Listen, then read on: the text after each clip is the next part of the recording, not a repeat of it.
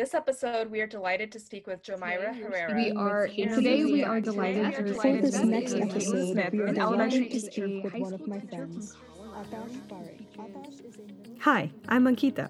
Hi, I'm Michelle. And hi, I'm Ashley. And we are the co-founders of Acorn and the hosts of EduPod, a podcast series elevating voices of educators and other key players working on advancing the education system in the United States. This season, we are discussing the impact of COVID-19 on students, teachers, and schools. We are so excited to share our finale episode of EduPod's first season. During this finale, we have compiled every teacher's response to the question, what is your vision for the future of education? This is a question that we ask every teacher at the end of the episode. I hope you find their responses inspiring in a way that urges you to support teachers and advance our education system. Enjoy.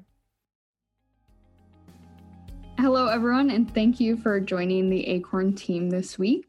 This episode, we are delighted to speak with Jomira Herrera, Senior Associate at Cowboy Ventures, a seed stage venture fund based in the Bay Area. This is a question that we ask everybody who comes on the show.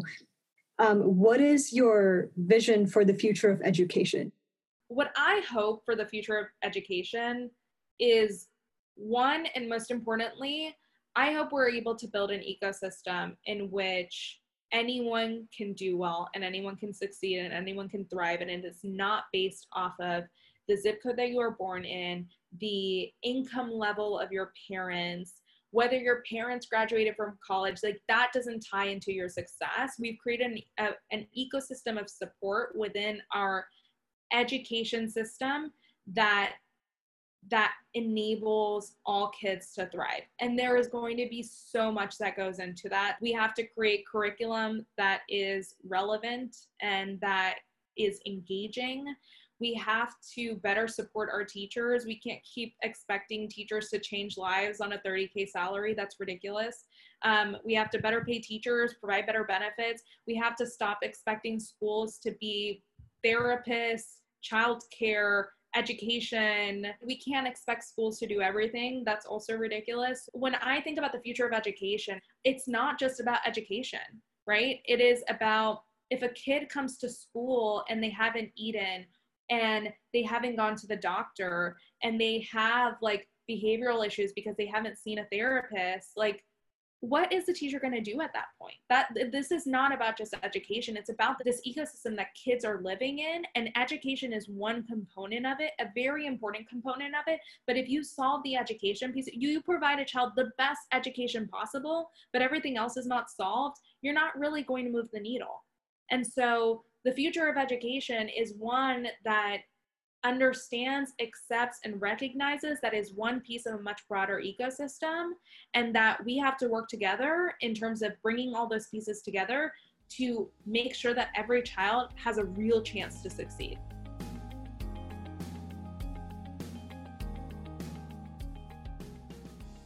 Atash is a middle school computer science teacher based in Oakland, California. His passions lie in the intersection of technology and education reform. Thanks, Atash, for sharing what your school has been going through, what your community has been going through since the beginning of the pandemic to now. Can you reflect on all of that and then also share what is your vision for the future of education? I think in terms of the future of education, we all want things to be more personalized to students, more student-centered.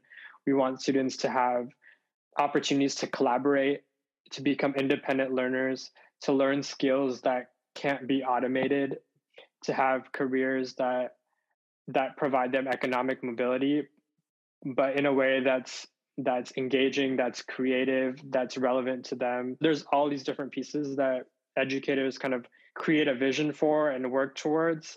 And often it's kind of in incremental ways, especially when you're in the classroom and when you're in a traditional school, for example. This whole time, I've seen a lot of teachers really push each other and push the school to think about what new opportunities are being created right now and how can we use distance learning to do things that we couldn't before, whether it's like really interactive, real-time collaboration. I think a lot about project-based learning, and there are interesting ways to connect now to other classrooms and invite guest speakers and mentors that are not geographically in the vicinity of the school. And then I think the other piece is once we are out of this temporary situation, what can we do to make sure school doesn't look like the way it was before? There's a lot of conversations around like we need to get school back open and all this learning is being lost. While that's obviously true, I think there were a lot of issues and there continue to be a lot of issues with the way school is set up. And even including in the community that I work in, there are a lot of inequities. The quality of learning isn't high across the board. There's a lot to be said for now getting every family access to technology and internet at home so they can actually do interesting assignments while they're not in school.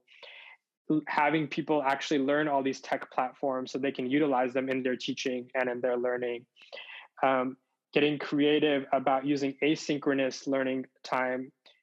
I think a lot of those conversations are happening. And what I'm really interested in doing for my role is to think about how to make sure that those conversations aren't just conversations and they actually lead to those permanent changes. And I don't know exactly how to do that yet, but I think that's something that's exciting to try and focus on. This episode, we are delighted to speak with Nagla Badir, founder and executive director of Teaching While Muslim. Nagla is a high school social studies teacher in a public high school in New Jersey. What is your vision for the future of education?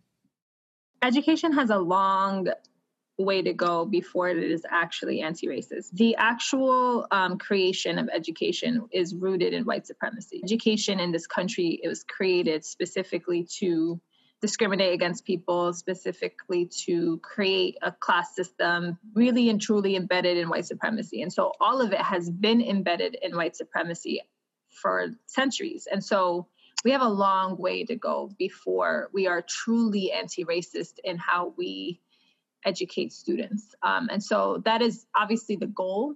We also got to be realistic about that. You know, when you have a Secretary of Education and a president that wants to force students to still go to school, even with COVID, then we got a lot of work to do. And that is directly related to who's in power, and that's directly related to who's allowed to be in power and who is allowed to make these decisions. And, you know, the hope is that we actually become fully anti-racist in how we educate students and the system itself, right? Like the education system itself is massively flawed because it's rooted in white supremacy, but also because, and as a result of that, it also creates inequality. Like education is not the great equalizer. And so the hope is that maybe one day it will be, or maybe one day that it will contribute to it being, but we have to work on all the systems that are in place that oppress people simultaneously, right? Like we can't fix the education system and not fix poverty.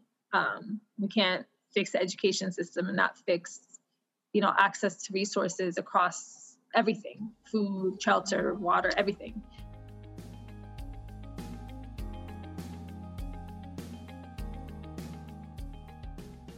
Today, we are speaking with Casey, who is a high school teacher in the Bay Area. How do you think that the education system is going to change in response to the pandemic, thinking more long-term? And what are some of the key takeaways that you hope people really take from this experience? There's a lot of potential in terms of how we deliver curriculum and how we can harness technology to be used to its greatest level of effectiveness. One of the fascinating things about this process was there was a handful of students who, when we were in school in person, they just simply did not engage in their own education. They did not complete assignments. They really struggled to be successful. And there definitely were those cases where it was like, well, mentally they struggled to be present when we were in person. In remote learning, it's the same. But there was a handful of cases where students were very successful with remote education and engaging via the internet versus in person. They were more successful via the internet. Everything was written for them. The tools were in their hands in a way that maybe we don't always present the tools when we're in person. Like students have to access things on their own and we're there. And so students want us to do it for them. When in the remote model, they were responsible for everything. And there was a handful of cases where kids just picked it up on their own and ran with it, which was a delightful surprise. And I think there's something to be said for, even students who are chronically absent, like when everything is accessible, the lecture, the teaching that comes from the staff, that's difficult when a student is absent. When that stuff is all accessible digitally, that gives a whole nother option for students who struggle to get to school. Or, you always have those students who they want to be at school, but then sometimes they have to stay home and babysit younger siblings. Like there's these crazy situations where it's like that kid would really benefit from everything being accessible digitally. And so I hope that our system can shift to incorporate that for the students who could really benefit from that. So that's a big shift that I would like to see in education coming out of this.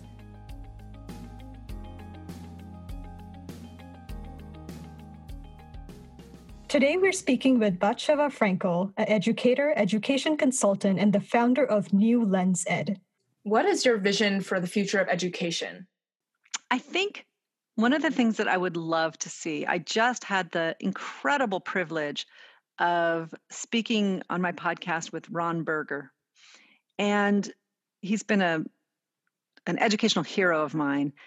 And we really talked about what he was saying was education is a team sport, right? We're so used to it being this individualized thing. But if we had, in a vision, I can see that if we rethought and just shifted our paradigms completely about what we think education really is and what it has to look like, both physically, but also just like in its very nature and it's very structured.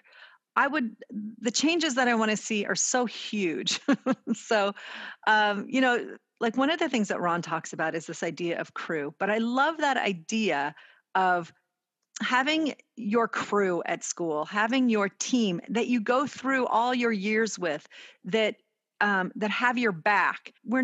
It's not all about get me through this, get me, I just need to, stomp on this person, like whatever I need to do to get the best grade. If that means cheating, that's what it means. And that idea is so sad to me. It's such a robbing of an opportunity for us to collaborate, like really learn how to collaborate, because that's actually what we have to do in real life, right? I mean, there's very few things that we do just on our own, but we also need to reach out to people and learn how to all work together to create something meaningful. And I think that would be a lovely vision of education if it was more of a team sport. It was more of something that we all really helped each other do. And then I also, then there's things like integrating curriculum. I'm very much wanting to get rid of this idea that is so prevalent about subject. We do that in our subjects in school, and it just makes no sense to me. Everything is integrated. And that's actually when it has meaning, is when it's completely integrated. So I would love to see a totally different model. And there are schools out there that do this, and they do it well, which is lovely. And project-based learning does this a lot. So I think that's such a great model. But really integrating the curriculum to show students why everything actually is relevant. We have a few more teachers' voices for you to hear from. But before that, we want to encourage you to take part in our Giving Tuesday campaign. This year, Giving Tuesday is on December 1st, when you can support us by donating on our website, acornlabs.org. All donations will be used to further grow EduPod and support the teachers that we feature on this series. You can also support us by sharing EduPod with your friends and family, nominating a teacher to be a guest on this podcast series, and of course, following us on social media. You can find us on Instagram by searching acorn.labs. Now let's return to the episode. We are interviewing Beth, and Beth is a 6th grade language arts teacher. What is your vision for the future of education?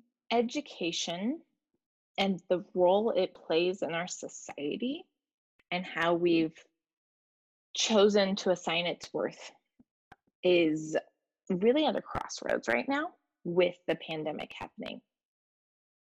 What I can tell you based on the feedback from my kids that, and you'll talk to any high schooler, And they'll be like, I hate school, I don't want to go. And then all of a sudden they're in my face going, I miss you and I can't wait to come back to school. And you're like, really, kid? That value of that social connection in schools. Yes, the curriculum's important. Of course it is. We want kids that are able to think and leave and get jobs and join the military and go to college, and all those things are super important. But that value of that social connection that school has provided that got ripped away from everyone has been overlooked.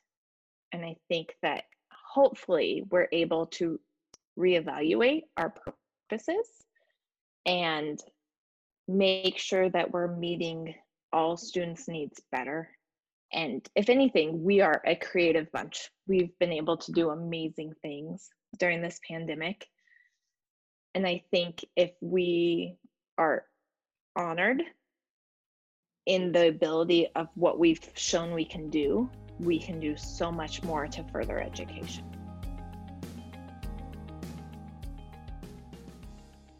Today, we're speaking with Thuraya Zaidan, an English teacher from New Jersey.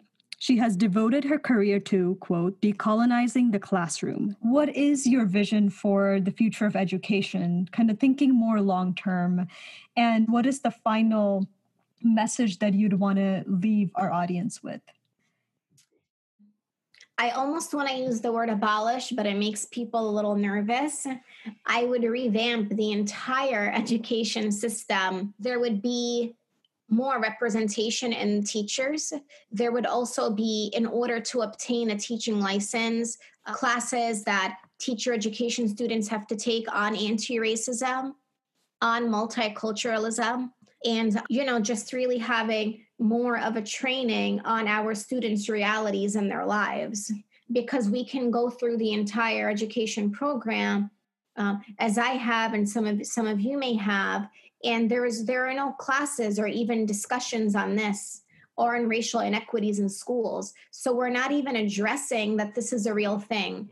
So I think that in order to advance the education in this country, we would have to first be sure that teachers are getting the proper training that they need. Of course, a training cannot rid someone of their racism, but my hope is that maybe it will deter some people from that particular major. Also, I would say policing in schools, not having police in schools at all, and instead having restorative justice programs within schools, having more counselors and social workers, having healthy meals for our students, and really just providing students across the country, regardless of their race or socioeconomic status, with a proper education.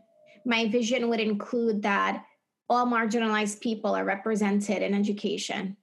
I think that one is huge, and I think that that's one of the major reasons that our schools are racist in this country. And sometimes I think that statement in itself makes some people a little uncomfortable, but I think that it's something that we have to face as being true and address that by representing our students. Then if we're going to say that we value all of our students and that we care about all of their learning and self-image and growth.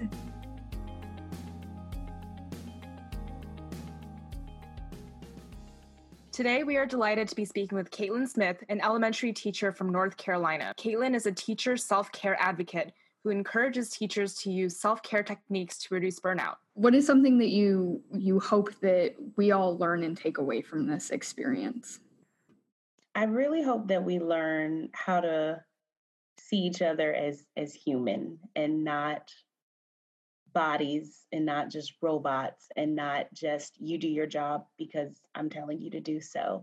I hope that we see that some huge elements of education are not necessarily needed in order for learning to happen.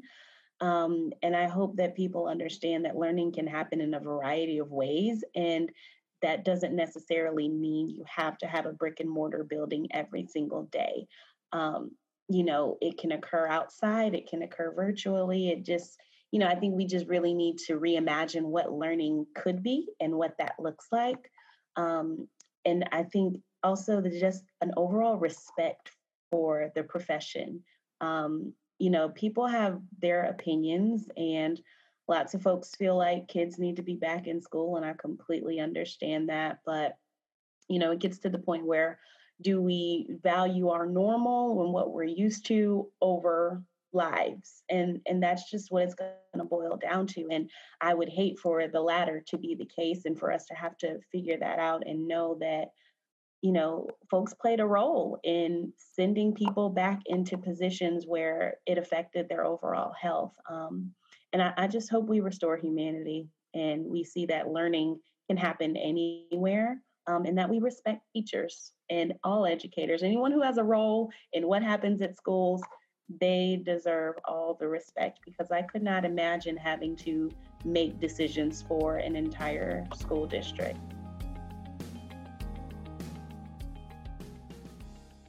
Today, we are delighted to be speaking with Kaylin Stover. Kaylin is a high school teacher from Colorado who teaches FACS, also known as Adulting 101. How do you think the education system will change in response to the pandemic? What do you kind of hope that people get out of this whole experience?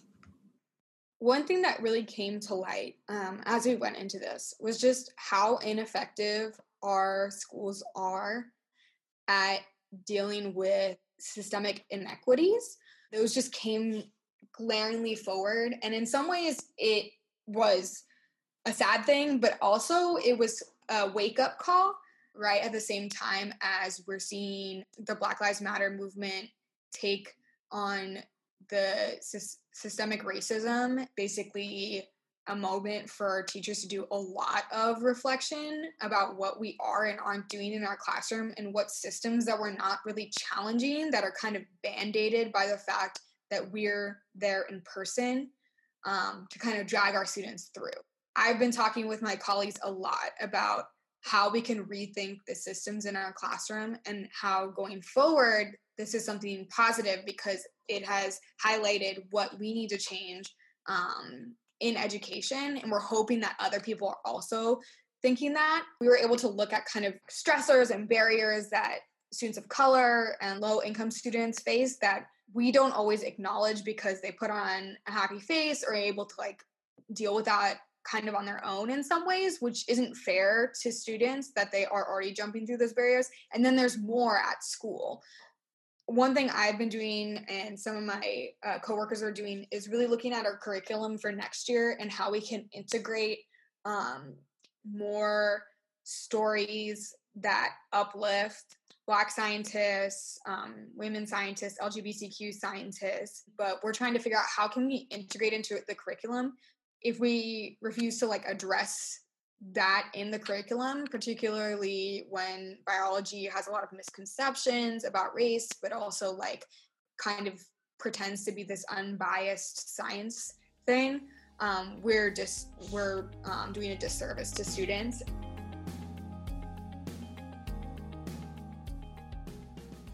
Today, we're speaking with Ms. Castro Mitchell, who is a middle school computer science teacher and digital learning facilitator at the San Francisco Unified School District.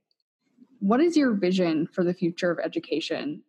One of the things I really hope that come from all of this experience and the impact of COVID and the impact that current events and what is happening within our African American community and our BIPOC community and our other persons of color. I hope that some of the things that we can come away with are more empathy for our community, and the willingness to learn from these experiences, and not repeat in a way that is damaging and continues to be a violent. And what I mean by violence is just the microaggressions, as well as the actual violence that we are witnessing, and that our students are witnessing, and our young 10-year-old students who are watching the news with their parents and are seeing these atrocities happen in our country. I'm hoping that after some of this, that we can grow, and that that our society can continue to grow, and really think about the wellness and the interest of how this impacts our society and the damage that has been caused by it. And hopefully we can ease into some kind of restorative practice in our entire nation in terms of the damage that has been caused by all of these violent situations, the neglect of various people of color through entrance into tech fields, and impact that it has on education and access to technology and education. So I hope that COVID continues to inform our society, as it has been since we were supposed to go into a shutdown, and continues to open our eyes to the changes that really need to happen, both within our public education, our private education, as well as the government, our government, and how we are treating one another. Thank you for listening to our finale episode. First of all, we really want to thank all of the educators that took the time to speak with us during the persistent challenges of COVID. Thank you so much for sharing your experiences on this podcast series. Our team has learned so much from you, and we are sure that our listeners did too. Additionally, on behalf of all of our listeners, our sincere gratitude goes to all the educators out there who continue to support students, their families, and their communities. We also would like to thank the amazing Acorn team, especially our two incredible and very talented producers, Darren Laval and Sarah Sylvia. Although we have officially wrapped up Season 1, we are diligently working to bring you Season 2. We would love to hear from you about what topics you are interested in hearing about, as well as the teachers you want to hear from. The best way to get in touch with us is by visiting our website, where you can share your topic and nominate teachers. You can visit us at acornlabs.org. Thank you once again to all of our listeners. We look forward to seeing you very soon at our Season 2 premiere. Stay tuned.